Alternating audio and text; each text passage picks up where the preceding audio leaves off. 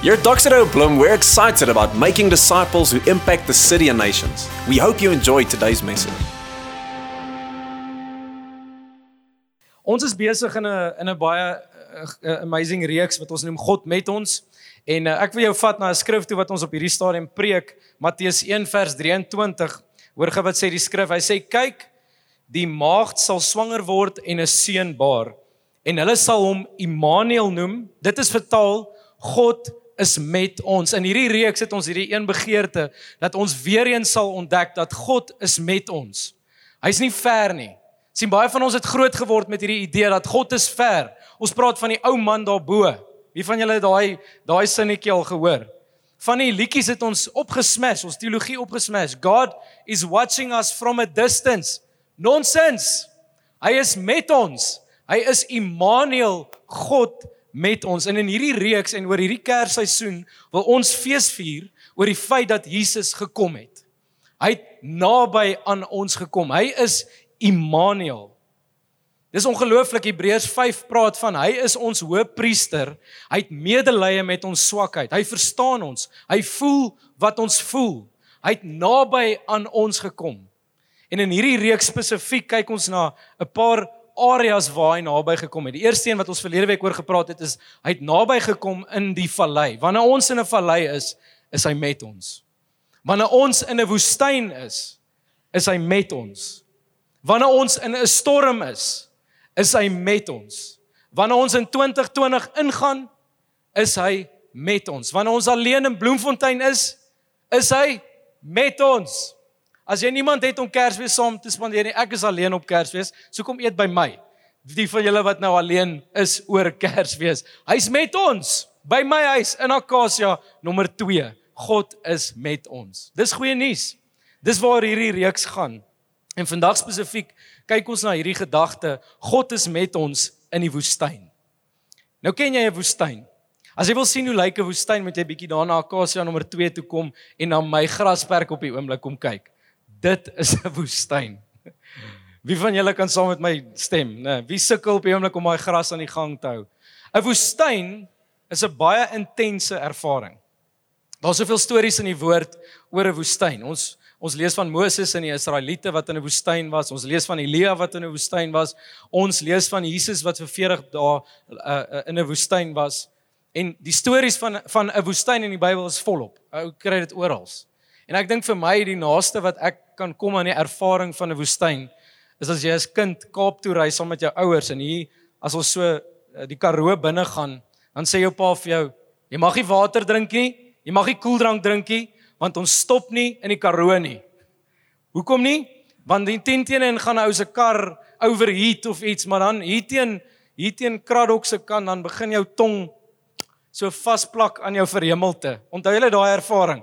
Want ons mag nie water drink nie, want ons kan nie nou stop om te piepie nie. En as ons stop, dan gaan ons soos daai weird mense wees wat langs die pad moet piepie. So hou jouself in, ons mag nie water drink nie. Dan voel mens daai woestyn, want is warm buite, jy sien daai mirage so oor die vlaktes, jy raak warm, jy raak dors.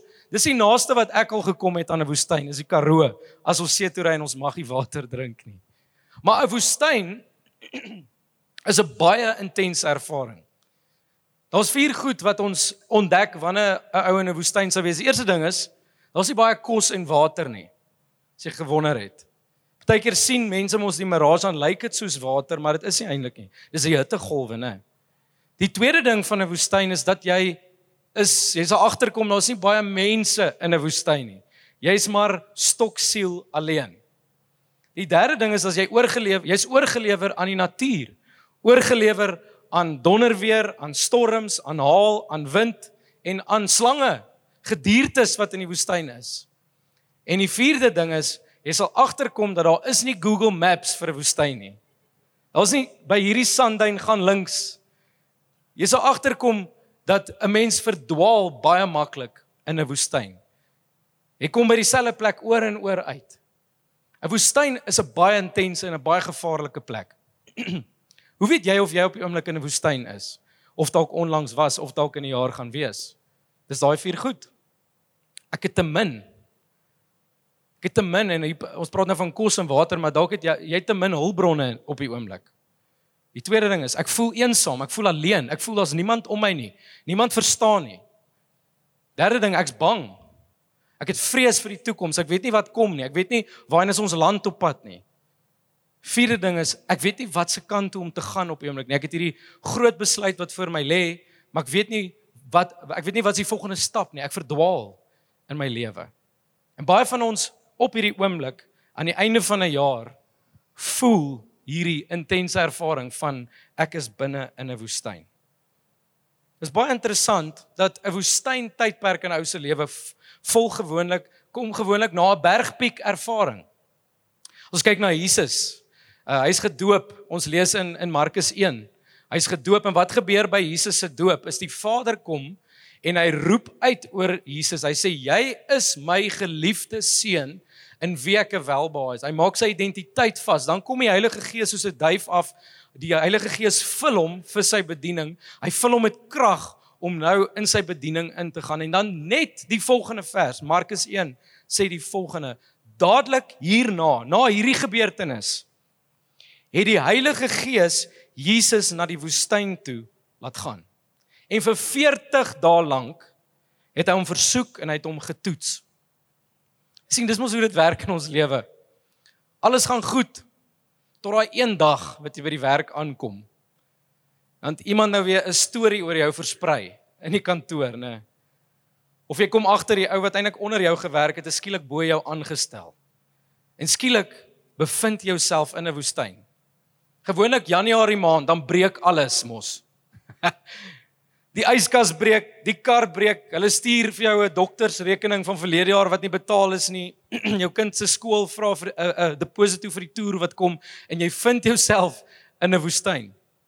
Baie keer in 'n Desember maand dan spandeer ons tyd met familie. En alles gaan goed daai eerste 2 dae. Tot iemand bietjie ongeduldig raak met iemand en dan skielik is daar 'n fight. Kyk, ons het nooit familie fights nie. Ek meen, ons familie is perfek. Ek weet nie of julle familie fights het nie. Is daar iemand wat op Kersfees sulke lekker bekleierery het? Nee, moet eerder dan nou nie hier sê nie, want hulle sit dalk hier so, nee. Julle het hulle saamgebring dat hulle die Here kan ontmoet volgend. Jy vind jouself in 'n woestyn. Hier is die goeie nuus en ek wil sommer van die begin af sê, daar's goeie nuus in 'n woestyn. Die goeie nuus is dit, dat in elke woestyn ervaring wat ons lees in die woord, het God daai persoon net daar ontmoet. In die woestyn.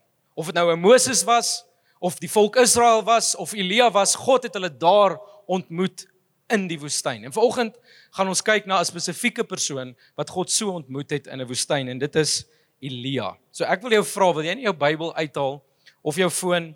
Ek gaan nie die skrif op die skerm sit nie, want ons nogal 'n lang stuk wat ons gaan lees. Dis 'n bietjie 'n verhaal wat ons gaan lees. Wil jy nie saam met my volg? Ek gaan uit die nuwe vertaling, die 83 sommer lees, en dan kan julle saam met my volg. 1 Konings 19. Nou die storie van Elia werk soos volg. Daar was hierdie groot kragmeting op die berg Karmel. Wat gebeur het is Elia die hele volk bymekaar gemaak. 450 Baal-profete bymekaar gemaak en gesê, kom ons kyk wie dien die ware God. En hy sê vir die Baal-profete, ons maak 'n offer met 'n klomp hout en ons sit 'n bul hier op, en dan wat julle doen is julle roep na julle God toe om vuur uit die hemel te stuur, en dan kyk ons of hy julle antwoord. En die woord leer ons dat wat gebeur het is teen die aand, sê die Bybel.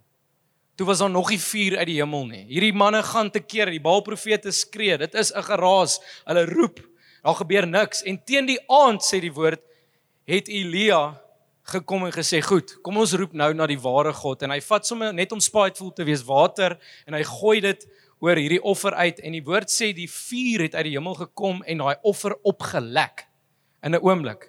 En Elia verduidelik vir die hele volk dat hy die ware God aanbid. So dis die konteks waar binne hierdie storie wat ons nou gaan lees gebeur. En net letterlik die volgende hoofstuk, hoor wat gebeur.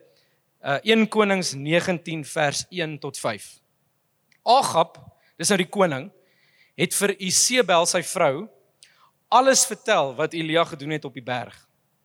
En dat hy die profete van Baal doodgemaak het. Toe stuur Isebel, dis nou die koning se vrou, vir Elia 'n boodskap en sê, mag die gode my met die doodstraf as ek nie teen môre hierdie tyd jou lewe neem soos wat jy met die profete gemaak het nie.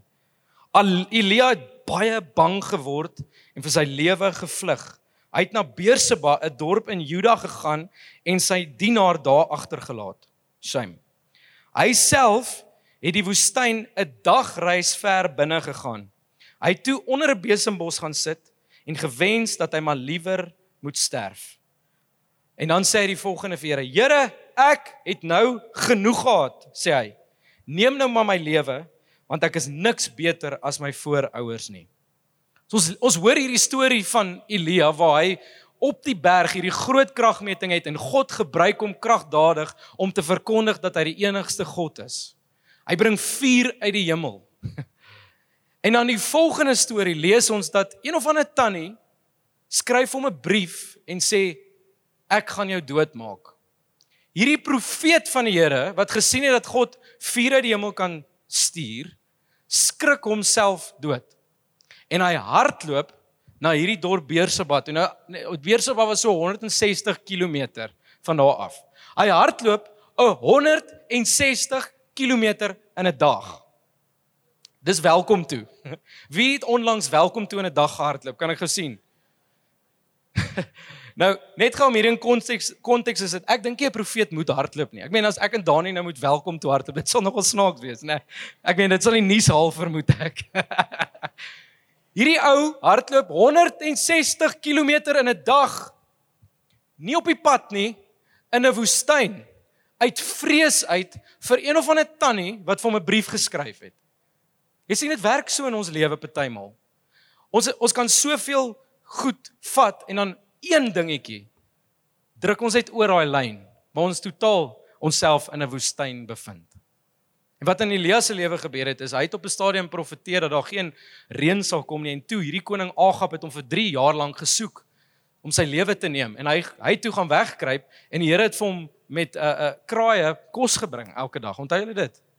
En toe profeteer hy weer dat dit sou reën.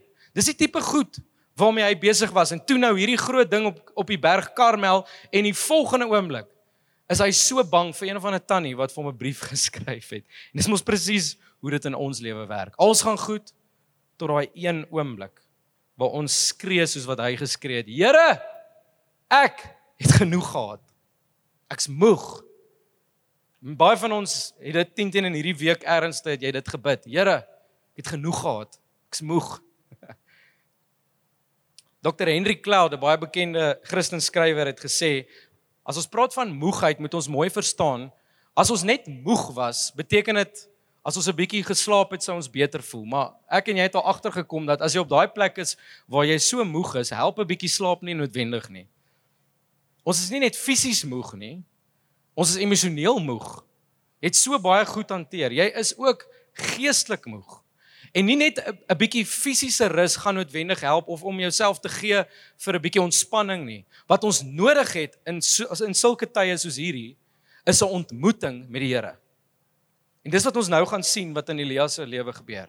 Ons het nie net 'n bietjie slaap nodig nie, ons het nie net 'n bietjie Netflix nodig nie. Ons het nodig om God se stem te hoor. Ons het nodig om hom van aangesig tot aangesig te sien. Ons het nodig om van hom te hoor vir wat kom in ons toekoms. Ons het 'n ontmoeting met die Here nodig in hierdie oomblikke. En Psalm 23 praat so mooi daarvan. Hy sê, Dawid skryf, hy sê, hy verkook my siel. Ek hou van daai woord. Hy verkook my siel. Hy maak my versadig. Nie net fisies nie, emosioneel en geestelik ook. Die Here sê, as jy moeg is, vra vir my en ek sal vir jou rus gee. Dis die tipe rus waarvan ons hier praat. Nou dan sit hierdie amazing story waar God nie, hy kom nie en hy raas met Elia omdat hy weggehardloop het. Ek meen, hierdie man het sulke goeie oorwinnings gehad en ewe skielik hardloop hy weg, maar dan sien ons God raas nie met hom nie. Hy kom en hy sê vir hom die volgende, hy sê vir hom, gaan eet 'n bietjie en gaan rus 'n bietjie. En ek dink vir party mense wil ek dit vandag sê, gaan rus 'n bietjie. Sien, ons hou nie van rus nie, né? Want dan voel ons swak, ons voel ons het rus nodig, dan voel jy bietjie swak en jou ouers het jou dalk geleer, mens rus nie, ons rus wanneer ons in die hemel kom. Op aarde gee jy jou lyf. En hier is die ding, is God sê vir Elia, rus 'n bietjie, eet ietsie, dan voel jy beter, eat something, you feel better. vers 5, 1 Konings 19, hoor gehou. Toe gaan lê hy, dis nou Elia, en hy het daar onder die besembos aan die slaap geraak. En toe hy hom weer kry, skud 'n engel hom wakker en sê, word wakker, eet. En toe hy opkyk, sien hy bo sy kop 'n roosterkoek wat op die warm klippe gebak is en 'n kruik water. En hy het geëet en gedrink en weer gaan lê. Dalk is dit al wat jy nodig het, is om bietjie te eet en te drink en bietjie te gaan lê. Drink water, let wel. Dis wat die woord sê, né? Vers 7, hoor wat gebeur verder. Die engel het 'n tweede keer aan hom geskit en gesê, word wakker, eet, anders sal hierdie pad vir jou te lank wees. En toe staan hy op en hy eet, en hoor jy, deur die krag van hierdie kos, kon hy vir 40 dae en 40 nagte loop, tot by Horeb, die berg van God. Hy het in 'n grot ingegaan en die nag daar deurgebring, en toe het die woord van die Here tot hom gekom, en vir hom gesê, wat maak jy hier, Elia? En hy antwoord toe, Here, ek het my hart en my siel gegee aan u saak, Here die Almagtige, en nou wil hierdie tannie my lewe neem. Sien, die Here raas nie met hom, hy sê nie, wat maak jy hier nie? Hy vra vir hom, Elia, wat maak jy hier? Hoe het jy hier gekom? Amper soos wat hy vir Adam gevra het, Adam, waar is jy? Dis nie asof God nie geweet het waar Adam is, hy het geweet waar Elia is, hy vra sodat Elia kan agterkom waar hy is op die oomblik. En Elia ontdek, hoe het ek hier uitgekom? Hoe het ek hier gekom? En dan hierdie belangrike ding wat die Here eintlik vir hom sê is, hoe lank wil jy nog hier bly? Ek dink is tyd om uit die woestyn uit te kom. En dalk het iemand nodig om dit vandag te hoor. Dalk het niemand nog die guts om vir jou gehad om vir jou te sê, kom uit die woestyn uit. God roep jou uit jou woestyn uit. Jy hoef nie daar te bly nie. En hoor wat sê die Here verder in vers 11. Maar die Here sê vir hom, kom uit en gaan staan op die berg voor my, want ek wil verby jou gaan. En skielik, hoorie, was daar 'n baie sterk wind wat die berg stikkend geruk het en die rotse gebreek het voor die Here, maar in die wind was die Here nie. Na die wind was daar 'n aardbewing, maar in die aardbewing was die Here nie. Na die aardbewing was daar 'n vuur, maar in die vuur was die Here nie. En na die vuur, hoor mooi, was daar 'n fluistering in die wind, stilte. Hier kom wind, die Here is nie in die wind nie. Kom 'n aardbewing, die Here is nie in die aardbewing nie. Hier kom vuur, die Here is nie in die vuur nie. En dan kom daar 'n fluistering. En die Here praat met Elia. Met 'n fluisterstem. Sien, wanneer ons in die woestyn is, dan hoop ons. Jy weet, die Here gaan ons antwoord op hierdie skouspelagtige manier. As ek uitstap die oggend en op my paving gaan daar deur 'n donderstraal geskryf word wat moet gebeur. Of ek hoop die Here gee vir my 'n teken in die wolke of ietsie. Ons hoop op hierdie skouspelagtige ding. En dan kan ons nie verstaan, as die Here mos nou wil hê ek moet hoor, dan moet hy mos nou hard met my praat. Deur wind, deur 'n aardbewing, deur vuur, deur een of ander iemand wat vir my 'n woord bring, of die TV-kanaal stop en hier begin die nuusleser profeteer oor my of iets. Ons hoop iets gaan gebeur. En Elia beleef hoe die Here met hom praat met 'n fluisterstem, saggies. Hoekom fluister die Here? Sien, die Here fluister omdat hy naby is. Satan skreeu leuns en ons hoor dit baie maklik, né? God fluister waarheid. Hy sê, ek sien by jou. Ek sien langs jou. Jy's nie alleen nie. Ek gaan jou nie alleen los nie. Ek sal vir jou voorsien. Ek's hier. Ek gaan jou lei. God fluister, want hy's naby aan ons in die woestyn. Met hierdie donderstorms wat onlangs plaasgevind het, of sommer net as daar so aand is wat dit vreeslik donder weer is, dan hoor ek haar uit my seentjie se kamer uit. Papa, met so 'n klein stemmetjie, papa. Sê ek, ja seun, maar hy fluister gewoonlik so, papa. Sê ek, ja seun. Sê hy, ek hoor iets. Sê ek, wat hoor jy? Dan sê hy, donder weer. Dan sê hy, papa, kom lê by my asseblief. Ja, hy wil nie by my kom lê, ek weet nie hoekom nie. Stap ek maar uit, gaan lê ek al langs hom in sy klein bedjie en in sy oor fluister ek vir hom, ek's hier. Jy's veilig. Ons gaan okay wees. Vriende, baie keer vergeet ons dat as ons onsself in 'n woestyntyd bevind, al wat ons moet doen is om te sê, Papa, ek hoor iets. Waar is jy? Is jy hier? Kom lê langs my. Kom fluister my oor die waarheid van die woord. Daar's 'n ander woestyn storie in die Bybel. Dis Jesus Christus self wat in die woestyn ingelei word en vir 40 dae lank deur die Satan versoek word. En hoor mooi, hy oorwin die woestyn. Dat ek en jy nie hoef nie. Hy word die een wat die oorwinnaar is van die woestyn. En elke keer wanneer die vyand kom met die woord van versoeking oor sy lewe, dan wat sê Jesus? Hy sê, daar staan geskrywe. Hy gebruik die woord as 'n wapen in tye van versoeking in 'n woestyn.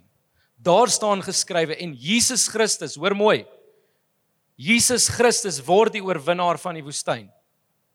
En ek en jy kan vandag in sy oorwinning leef in ons woestyn.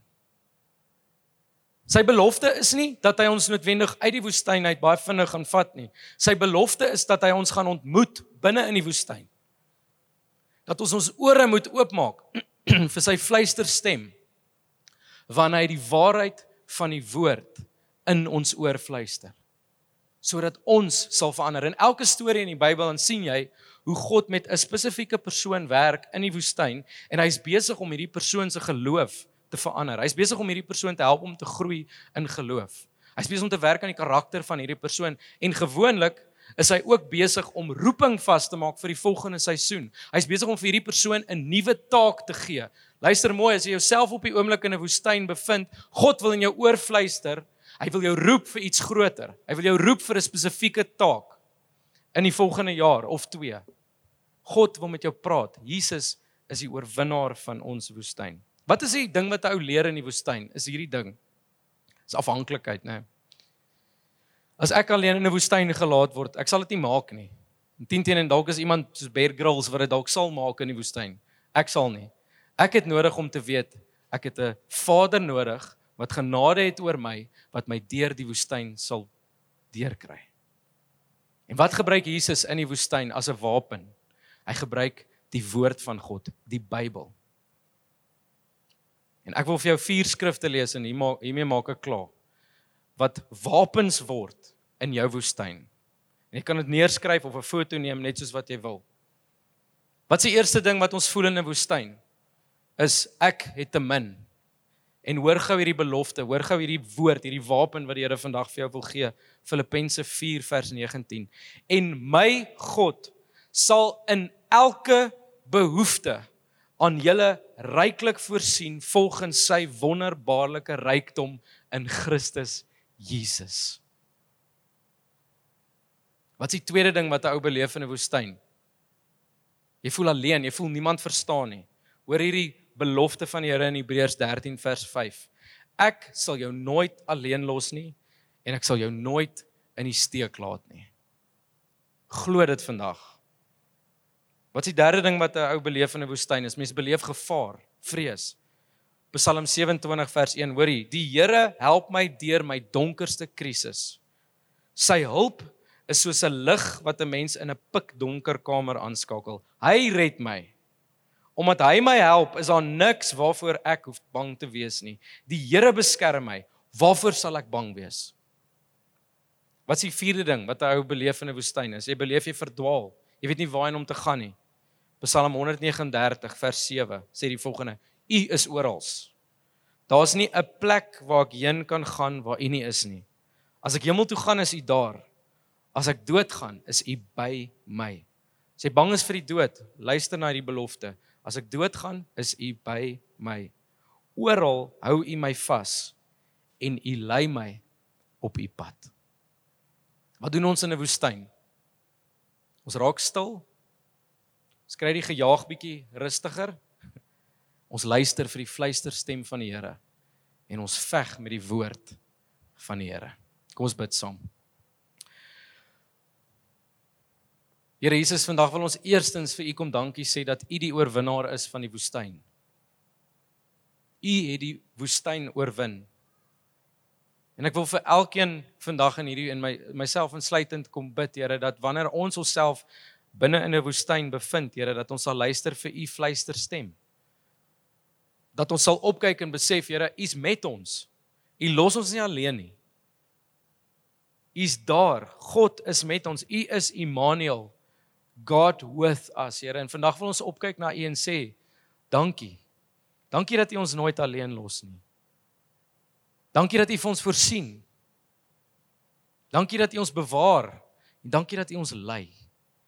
Here, ek kom bid vir elke persoon hier wat hulle self in 'n woestyn bevind of nog gaan vind in die volgende ruk, Here, dat U Uself sal openbaar in 'n spesiale manier. Dat hulle met U sal ontmoet en U woord sal hoor. Ons kom bid dit in Jesus se naam. Amen. Thanks for listening to this week's message. Make sure that you get connected to this family on mission by joining us at one of our Sunday services.